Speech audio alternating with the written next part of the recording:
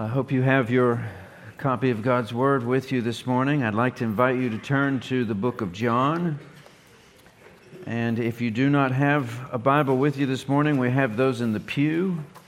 And the page number for John chapter 4, where we'll be today, is page number 912. And if you're new to this altogether, the chapters are the big breaks, and the little verses underneath the chapters are the verses.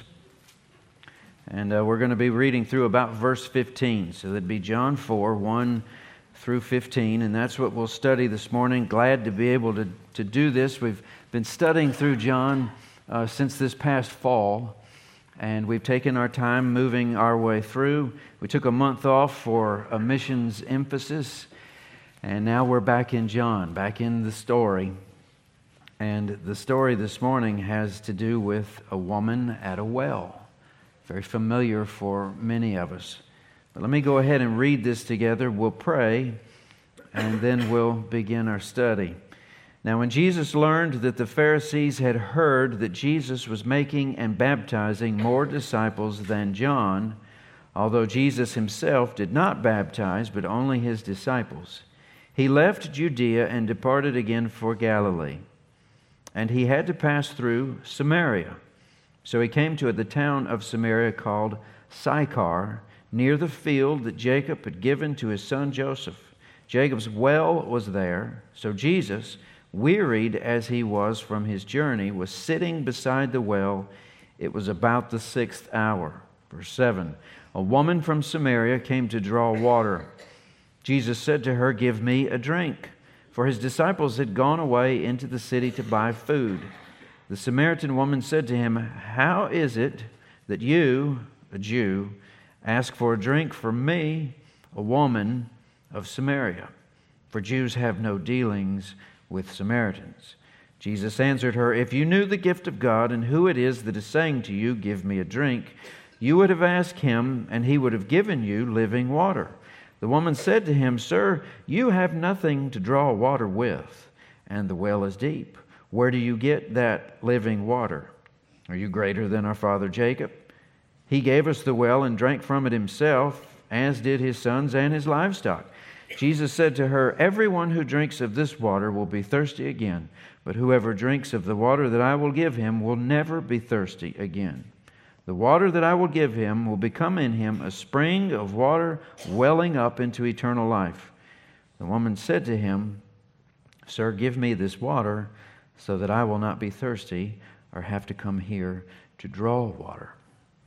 This is the Word of God. Let's pray. Father in heaven, we, with our Bibles open, are asking again that you explain to us your Word, that you open our minds to its understanding, that it would make sense to us. And then after having understood your Word, Lord, give us what is necessary to obey your Word, that it make the difference in our life that it has made in others, and particularly those of whom this text is written about, that were changed by you at something as simple as an encounter at a well in Sychar. Lord, thank you for your word today. Bless us as we study, for your name and your glory. Amen.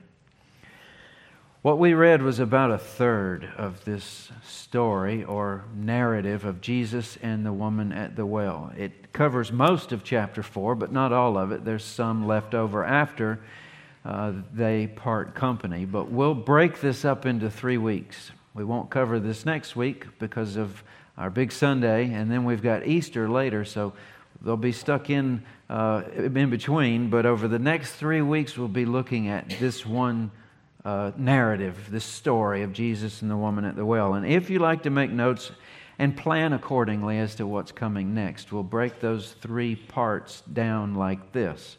The first one has to do with water, and that's what we've just read about. The second portion of the story that we haven't yet read has to do with worship. And then the third, which we'll look at in time, is witness. All of those begin with W. They're each one word. They should be easy enough to write down and keep track of.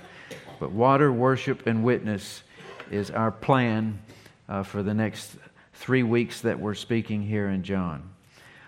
One good practice, we've done this before when we're studying, it'd be a good opportunity to do it again today, and that is to ask ourselves an important question, especially when we're studying familiar passages of Scripture, and that is this: do we know Jesus as well as we think we do? If we'll ask ourselves that question to start with, it'll help us lean less on our understanding of what we already know and leave room for Jesus to surprise us. In fact, if you're not being surprised when you read through the Bible, perhaps you're not paying attention enough. It seems as if Jesus reserves the right to surprise us at will. And some of the most surprising things you may learn about Him happen in this familiar passage. So we want to make sure that we are careful in that regard. We're going to find here that this is not the Jesus that the Jews were looking for. He's not the Messiah they had in mind. And the more they get to know about Him, the more He is headed for a Roman cross. They want nothing to do with Him the more they learn.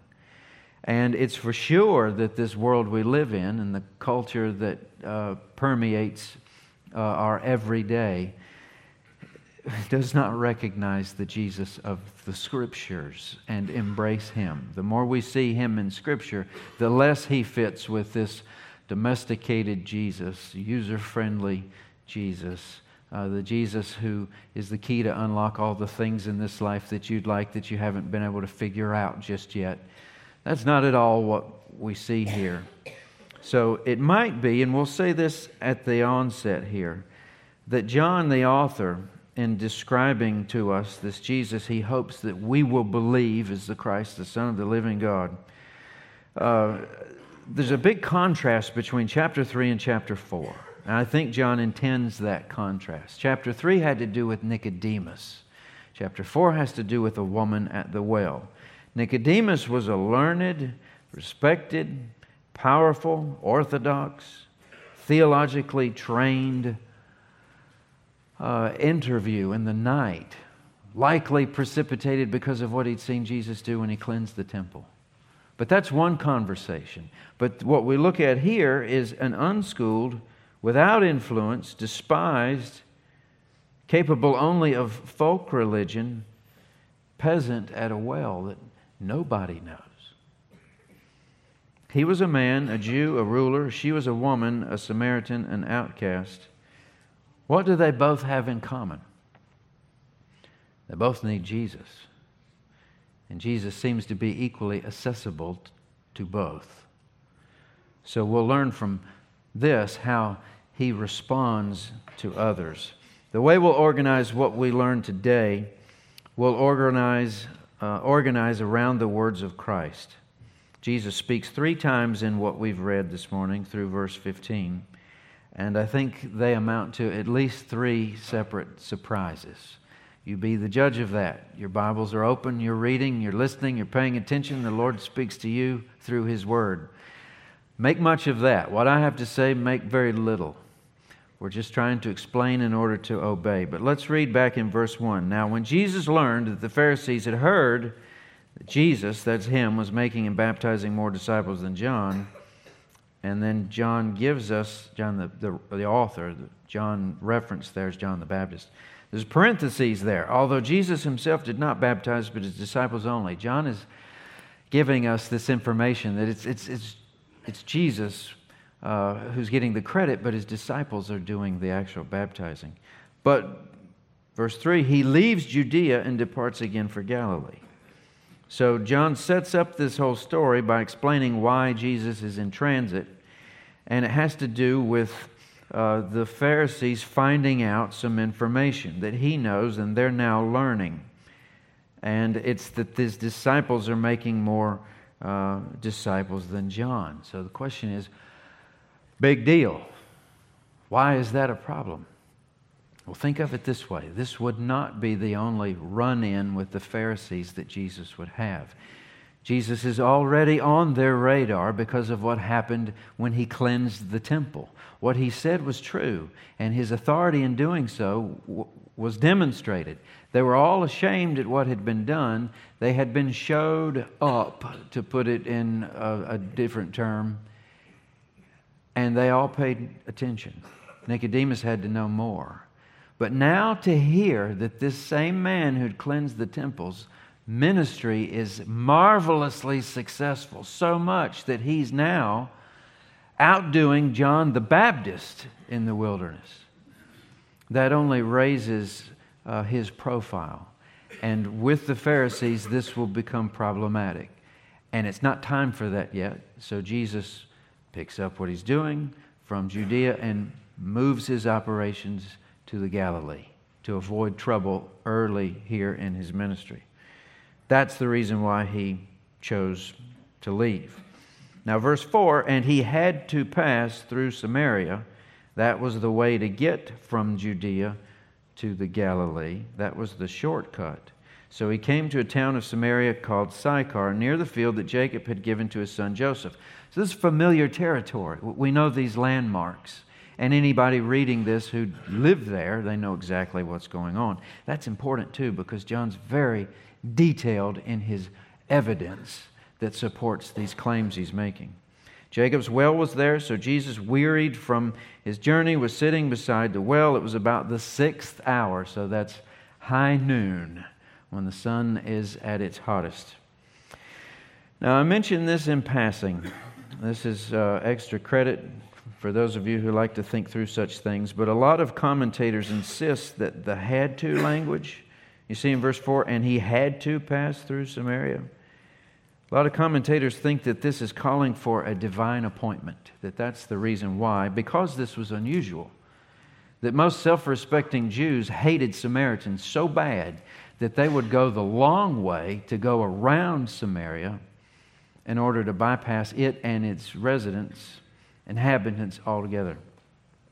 And that is certainly true, but we have extra biblical evidence through the works of Josephus in particular that demonstrate to us that yes, there was a hatred between these two groups of people, but yes, many Jews enjoyed that shortcut right through the middle of Samaria. Some of them went around, some of them went through. What does it mean when we read here that he needed to go through? Or if you got a King James, that he must needs go through Samaria? I'm not sure that there's enough evidence to say that that is because of a divine appointment there at the well. I think what God does is divinely appointed anyway. That's about a given. And if Jesus at 12 is telling his parents, I must be about the business that my Father has planned for me, my Father's business, then this doubtless fits in that as well. But I don't know that I would be as quick to say that I know what is meant by he must needs go. Because a lot of the things he's doing here are not exactly the way we would do them, the way we think them. He seems to be disposing of a lot of custom and a lot of expectations, a lot of assumptions. And to say that he must needs go is because of his divine appointment, that would have to be an assumption on my part, because John doesn't give us a parenthetical statement to explain exactly what is meant by he must needs go. My kids ask me sometimes, what are you doing? Where are you going? Sometimes I tell them. Sometimes I say, crazy, would you like to come? Sometimes there are things they can understand about where I'm going or what I'm doing. Sometimes I determine that's a little too heavy for them to lift. So I might use something like that to cover for the fact I'm not telling you where I'm going or what I'm doing. I think the same is true here. We trust that the Lord knows where he's going and what he's doing, and we get to look in on this as we read through the narrative. But the idea of his disposing of these things that we take for granted, I think that might be the stronger point. He doesn't always have to tell us what he's up to. A lot of our lives are him knowing and not telling, right? We don't know our futures. Now, as far as the site of Jacob's well, that's about as certain as such things can be. There's a lot of time between what we're reading and where that well is now. Same place as far as we understand. Only to say John is being precise in his locations geographically, and it's very likely that there will be someone sitting right by or maybe on the same well that we're reading about right here this morning. And it lends somewhat of a humanity to it.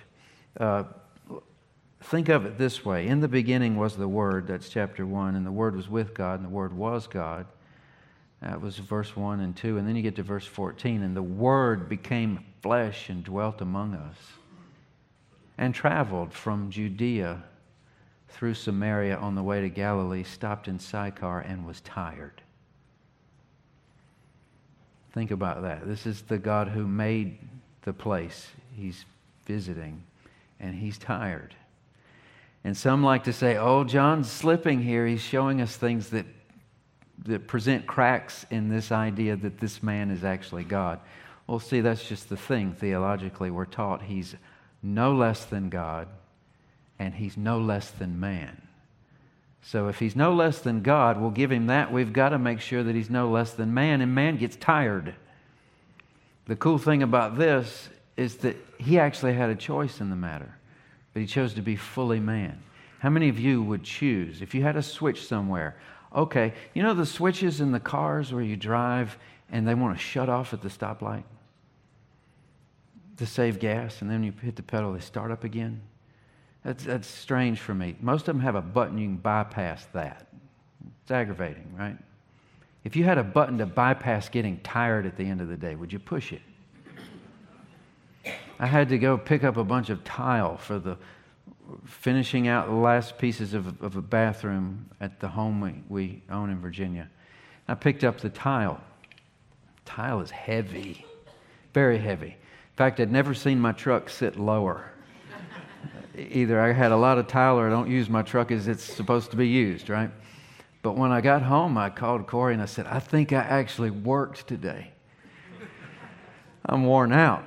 Tired. That's what happens to our physical bodies, and Jesus is no different. He's tired and sitting at a well. And in such a state of tiredness, He needs water, which is interesting. Now, when we get to verse 7, we're going to read Christ's first statement, which is actually a question. So here's where we'll start making points. There's 3 of these, so there'll be 3 points. The first point is this: the gift of Jesus is offered to anyone. We've already seen Him offered to Nicodemus. It's offered to this woman at the well, as different as they are. Look at verse 7. A woman from Samaria came to draw water. Jesus said to her, "Give me a drink." Then John explains, for his disciples had gone away into the city to buy food. So he's alone. It appears that the woman is alone. The Samaritan woman said to him, "How is it that you, a Jew, ask for a drink from me, a woman of Samaria?" ? And there's a lot writing on that question. And then John explains for us, again with more parentheses, for Jews have no dealings with Samaritans. That's why this is perplexing to this woman, because this shouldn't be happening. So apparently she had come to the well alone. Women are more likely to come in groups to carry water just because it's safer that way and they can help each other. This is strange. Usually it's earlier or later in the day to avoid the heat of the sun as well. This may have to do with what we're going to learn later about the public shame that this woman may very well live under, and it might be intentional that she's going when nobody else is there. But Jesus asks for a drink. And then John tells us his disciples had gone into the city to buy food. That's interesting, actually surprising. It somewhat separates the disciples from an otherwise stricter sort of Jew who wouldn't have touched food that Samaritans had handled. They're going into the city to buy food from Samaritans. Some Jews won't even go through there. Well, they're buying food, not just passing through. And in the next verse, John explains that they have no dealings with Samaritans. Now, if you're a student of the Word, you enjoy the tools using the Greek and translations and then the definitions. You know, you don't just need to know Greek to understand the original Greek manuscripts. You need a Greek dictionary too, because all these words have meanings. This one has some flexibility in it. And based on the context here and what they're talking about, the most wooden or literal translation would be to say that they share no utensils with Samaritans.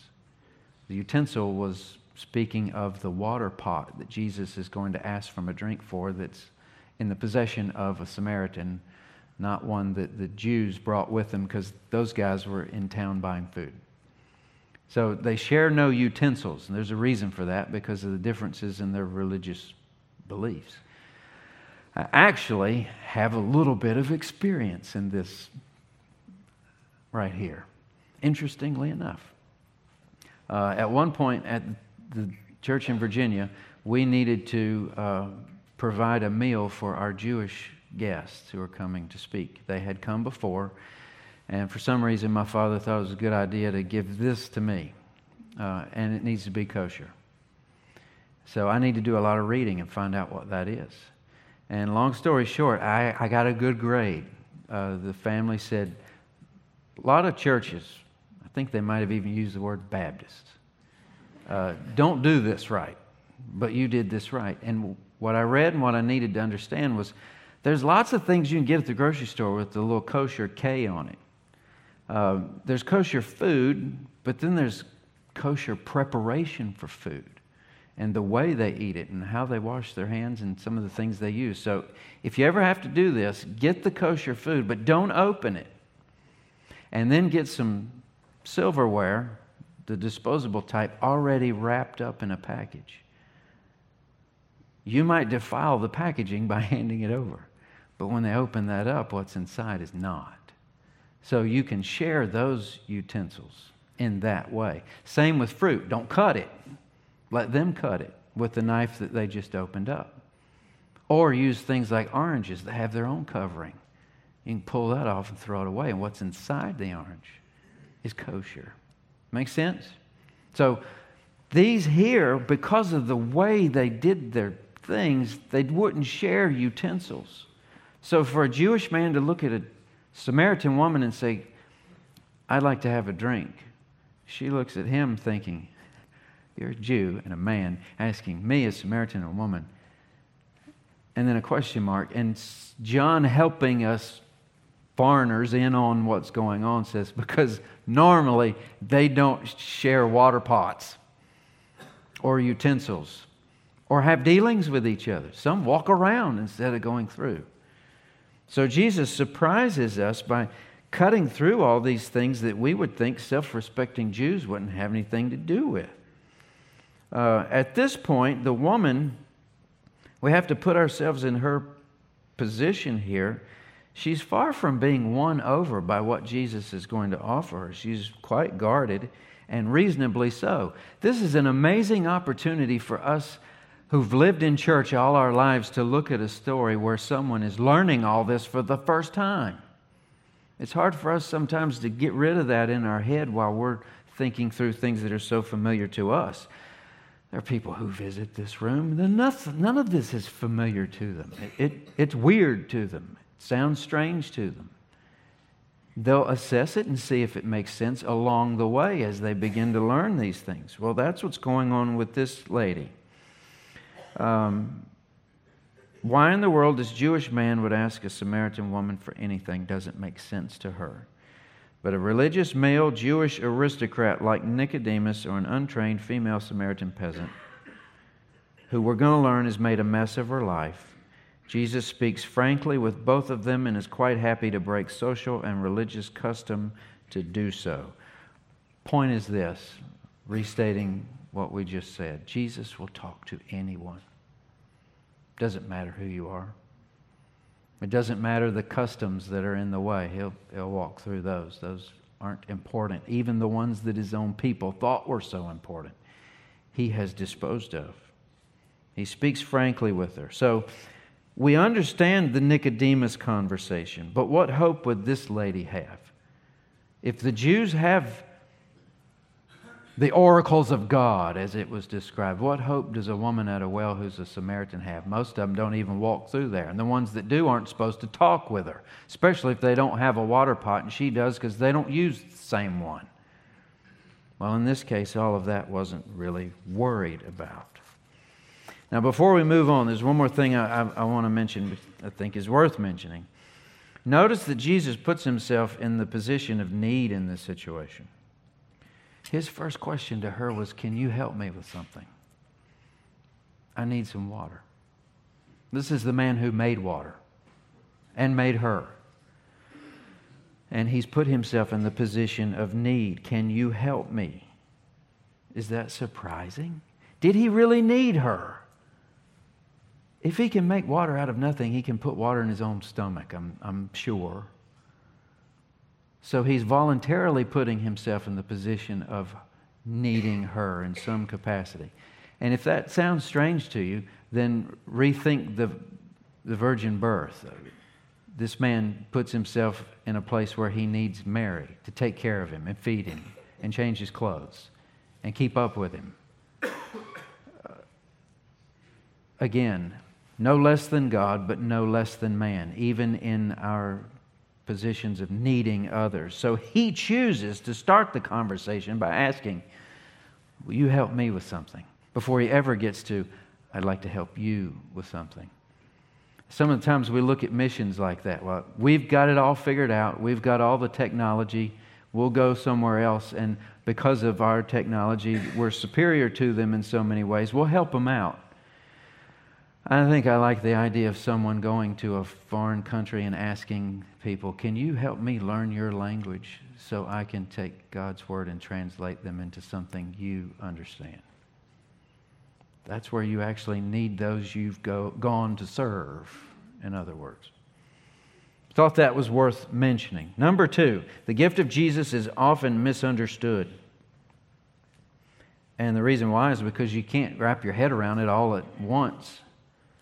You have to wrestle with these ideas, at least in the process. I don't know if any of you ever grew up overnight. We've been raising kids here for 12 years, and they're learning through process. None of them were born with anything. We had to teach them all of it. And the same is true with our understanding of what it means to be saved and what it means to know Jesus. So sometimes this gift of Jesus is misunderstood. Jesus answered her, if you knew the gift of God and who it was that was saying to you, give me a drink, you would have asked him and he would have given you living water. And then the woman gets into this, you don't have a bucket to draw with. What are you talking about? This is Jacob's well. This is ours. This is our history and lineage and so forth. Think about those questions, though, or statements. If you knew, you would have.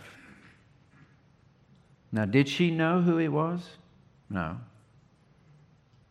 And if she doesn't know, then she doesn't know the next part to ask him for what he's got that's better than what she has. So at this part, it's okay for her to be acting the way she's acting because she doesn't know. But Jesus is saying, if you knew. And that's where you can see a difference of people and how they behave. Most of the world is on the basis of they don't know. So they don't know to ask. Where there's another sort of people who do know who Jesus is, and they have asked, and they have received, and their lives are different. It's basically opposite of what the world looks like. And they're compelled to do so this way. And to the rest of the world, they look quite different from them. They might ask questions or apologize for ways they think they might be offensive to them. It goes on, but we need to know where this woman is at the beginning, and if she's going to go from one category of if you knew to now you know, and you have asked and you've received this living water. But these are things we must think of, or we'll get confused, or maybe take things for granted. But really, don't you have to wonder, if you're her, who talks like that? If you knew, you would ask. I mean, try that out. If you go to the restaurant, waitress is taking your order. If you knew who it was you were speaking to, you'd know what I want and you'd bring it to me. I mean, this has to be somewhat, who is this guy sitting at the well that I've walked up upon? Is he a creep? Is he crazy? Does he know something?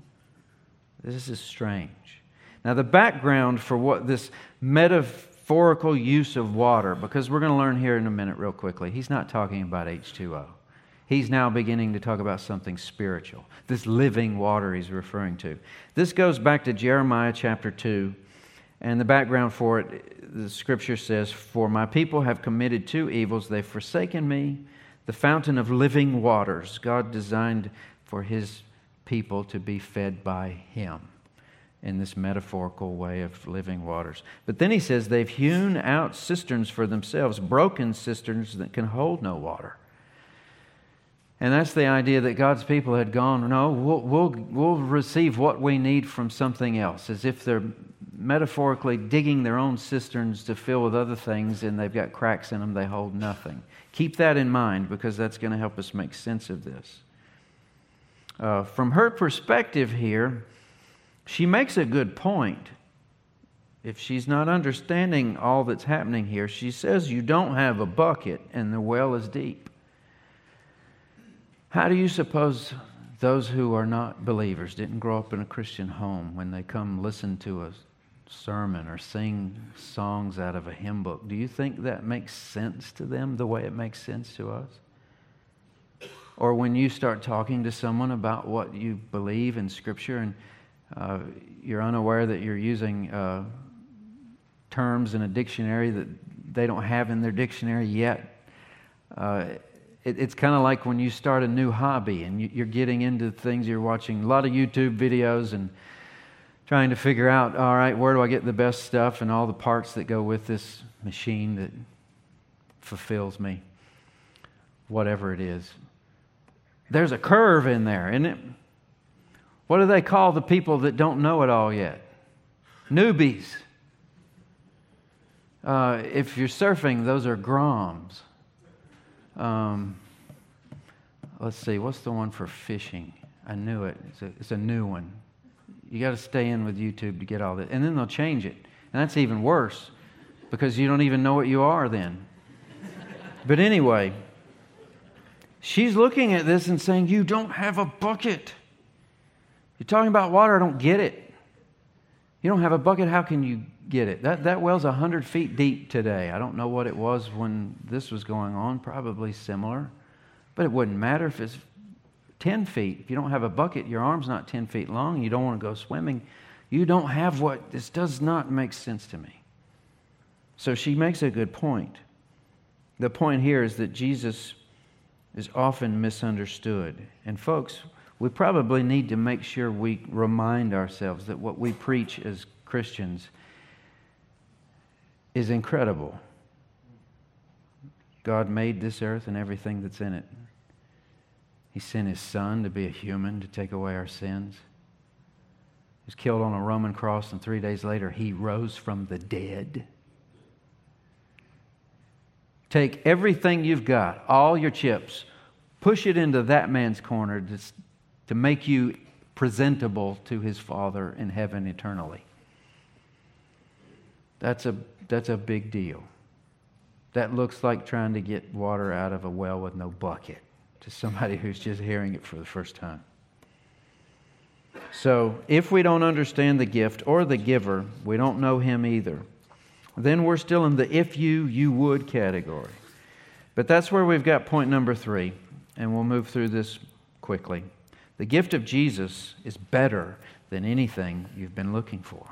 Not only is the gift available to everyone, and not only is the gift misunderstood often at the beginning before it takes shape, in the end result, it's going to be understood as better than anything you've been looking for.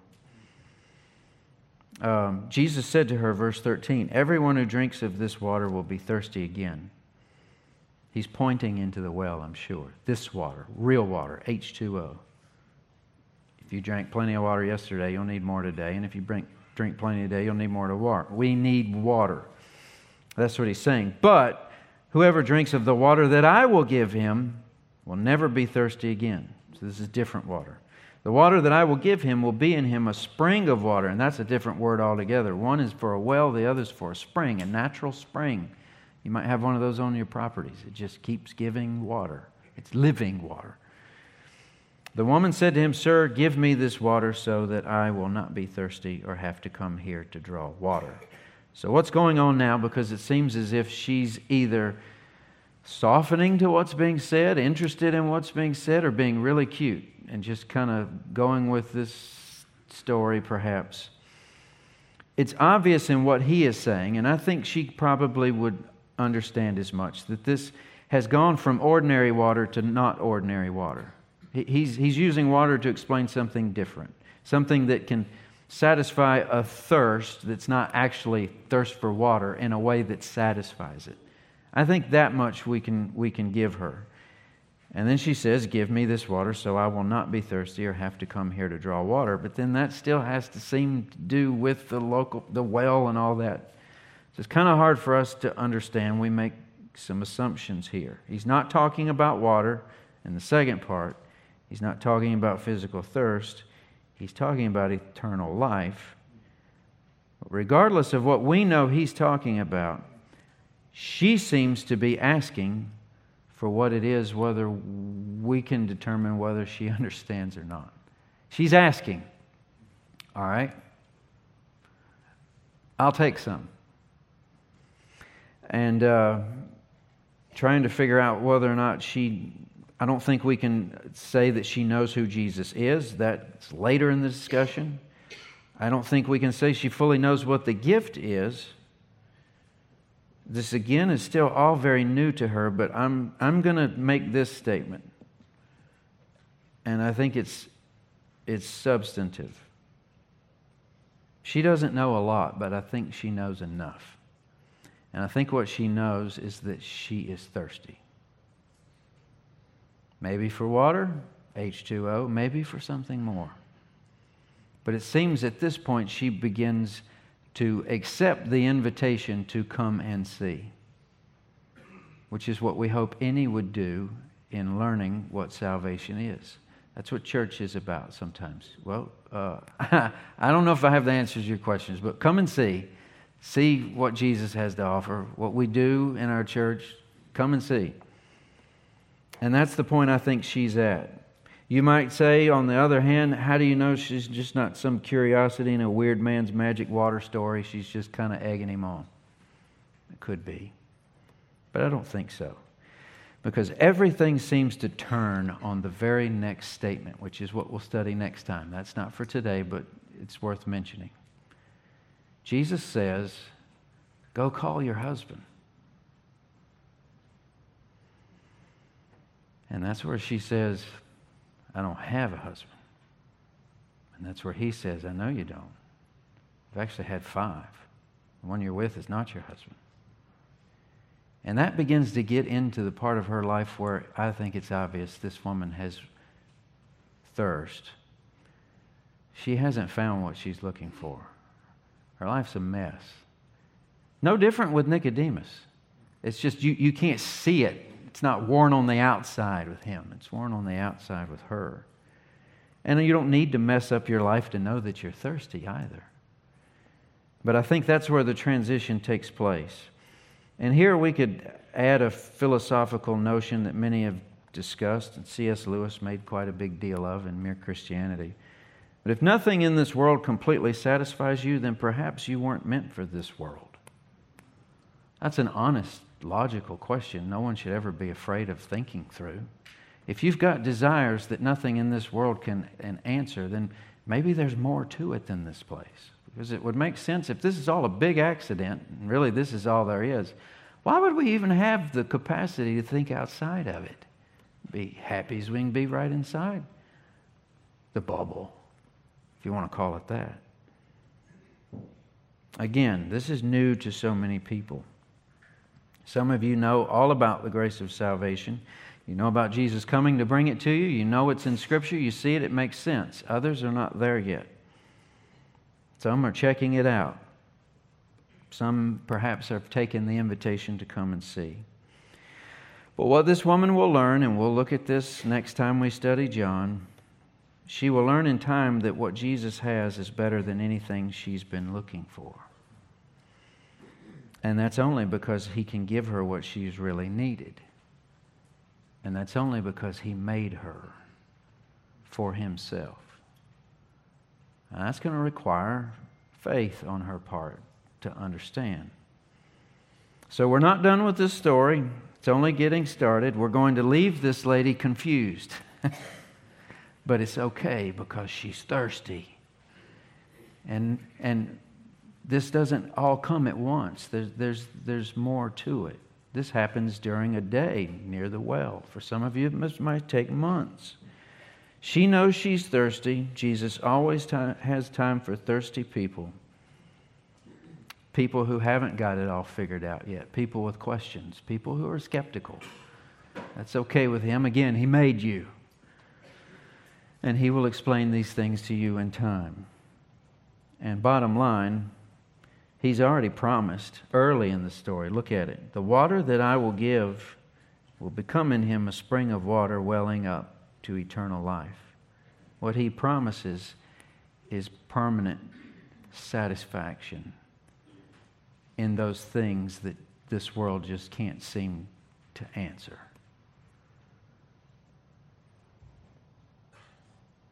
I don't know about you, but if I'm the woman at the well, I've just got to know the rest of the story. And it seems as if Jesus is willing and patient to draw people into this incredible claim that He is the Son of God on earth for the purpose of taking away the sin of the world. That's His job. And you'll see when we get into the next one, He can't go any further in helping this woman until He actually takes away the sin of the woman at the well. Same as anyone else.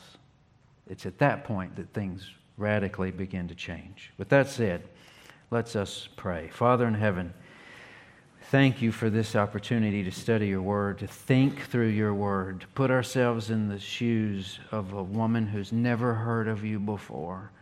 May that be an exercise for some of us who've known You for some time to be able to put ourselves in the minds of those who don't know You yet and explain You patiently, perhaps even putting ourselves in the need of those that we'd like to tell the story that changed our life.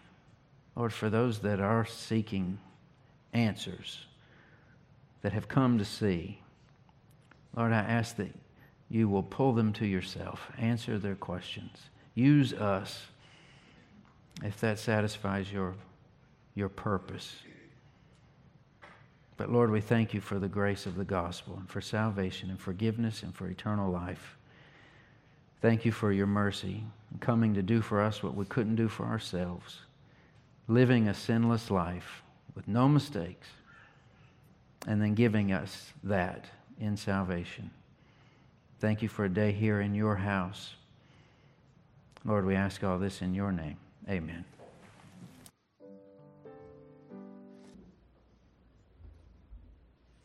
Pray with me, please.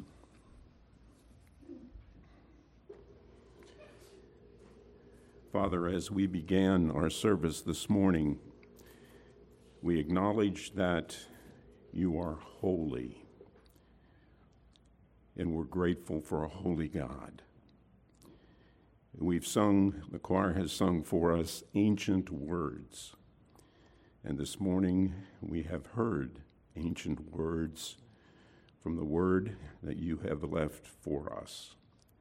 Thank You. We've heard about the need for living water, which can only be provided by the Lord Jesus Christ. We've heard about a woman in need at a well. Our mission of the week is the Water Mission, an organization that supplies water for people in need. And we saw some statistics that over 2,000 people die daily for lack of clean water. Lord, for those of us who live in the Western world, it's difficult, if not impossible, to wrap our minds around the need for water that is safe to drink. You've blessed us with fresh water that comes from a tap in our house, and we're grateful. We pray for this mission that supplies fresh water to people in other lands who need water. We pray, Father, for ourselves as well as those who have no fresh water, that You might supply living water. Lord, our service is over, the doors will open, and we'll step out into a needy world.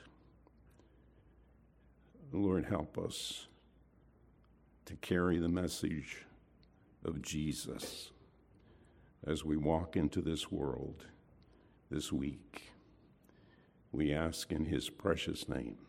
Amen.